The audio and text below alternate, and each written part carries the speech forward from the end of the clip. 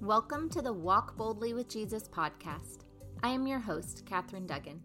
I created this podcast to inspire you to walk boldly in your Christian faith. Each weekday, I will talk about Scripture and how these verses can relate to your everyday life. Spending time each day with the Word of God is a great way to fortify your faith. I'm so glad to have you along on this journey. Let's get started.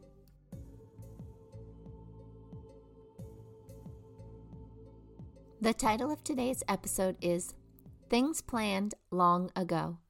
The scripture verse is Isaiah chapter 25, verse 1. Lord, you are my God. I will exalt you and praise your name. For in perfect faithfulness you have done wonderful things. Things planned long ago. I saw this verse on Facebook today and I really liked it. It reminds us of several important things. First, it reminds us to exalt and to praise our Lord and Savior.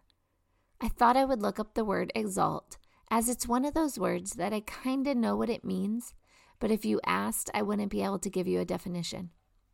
In case this is you too, according to Oxford Dictionary, exalt means to hold someone or something in very high regard, think or speak highly of them. This makes sense. We definitely should be holding God in high regard, as He is the creator of all heaven and earth. He is the creator of the whole universe. We should definitely exalt the Lord. The one part of that definition that I wonder if we do enough of, or even do at all, is speak highly of Him. Do we speak highly of God? To speak highly of Him means we're speaking of Him. And are we doing that? When do we talk about God? When are we talking about Him and telling others about Him? I think praising God is easier because we can do this on our own. We can sing praise songs. We can say in our minds or out loud how amazing He is, and we can thank Him for all He does. I guess we could exalt Him on our own too.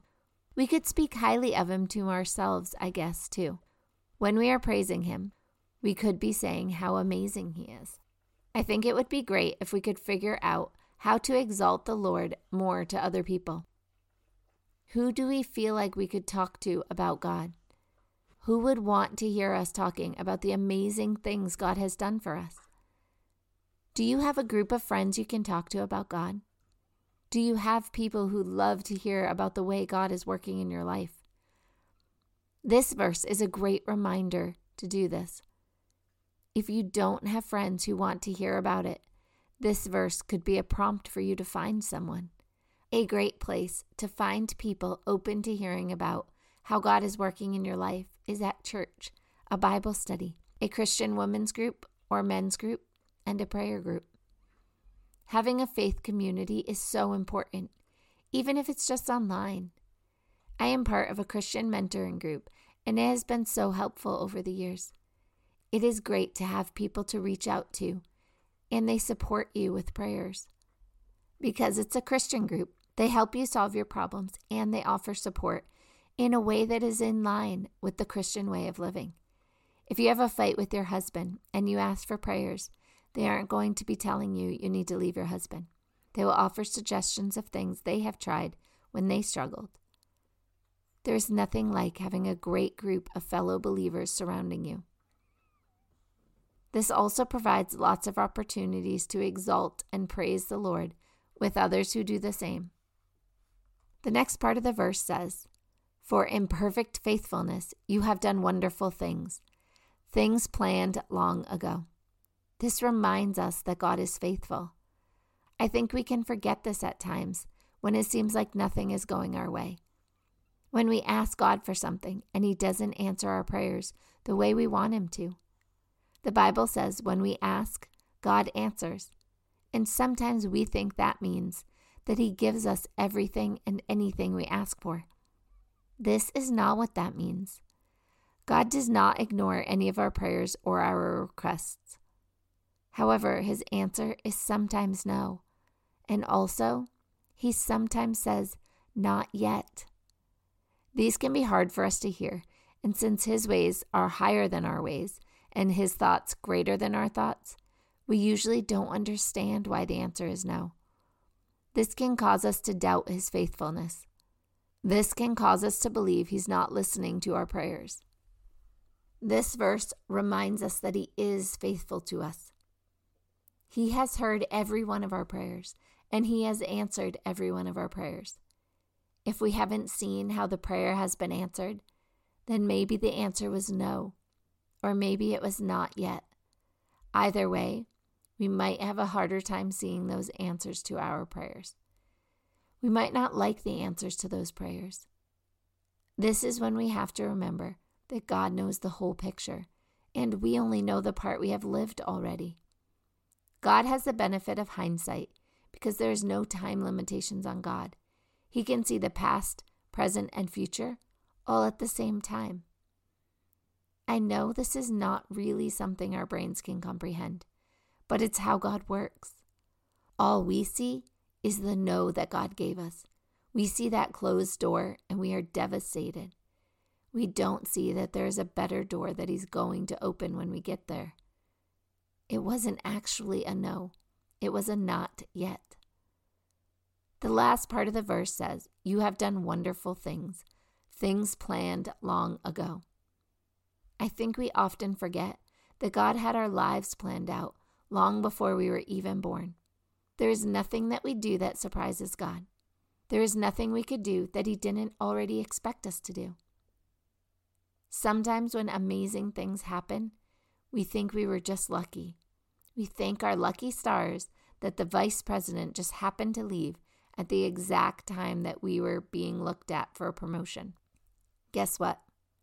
God knew when we were going to be looked at for a promotion and arranged an amazing job opportunity for the vice president at that exact time. God knows our needs way before we know what we need. He also knows what we don't need long before we know. God knew I didn't need to be with a jealous man for the rest of my life and gave me the strength and wisdom to break up with my high school and college boyfriend. He also knew who I did need to spend the rest of my life with and made sure I was available when I met him. God knows the desires of your heart. He put them there. He knows what things we need and what things we don't. He knows what jobs are good for us and what jobs are not. He knows what people are good for us and which ones aren't.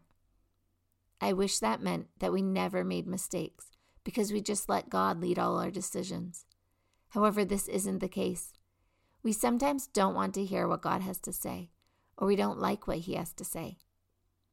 I knew in September of my sophomore year of college that I would need to break up with the boy I had dated for the last 4 years.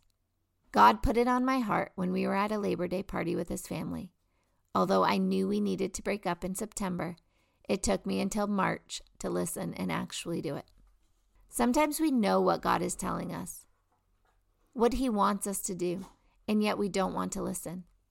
God is so patient with us, and sometimes he will wait for us to come around to our senses. Other times, he will do something to wake us up and get us to listen to him. Not only is he patient with us when we don't listen to him or go against what he has planned, but when we do come back, he uses all that happened for good. God has amazing things planned for our life, and they are things he planned long ago. It's not just as if God is on the edge of his seat, waiting to see what we're going to do. He knows what you are going to do, and he has planned in advance for it.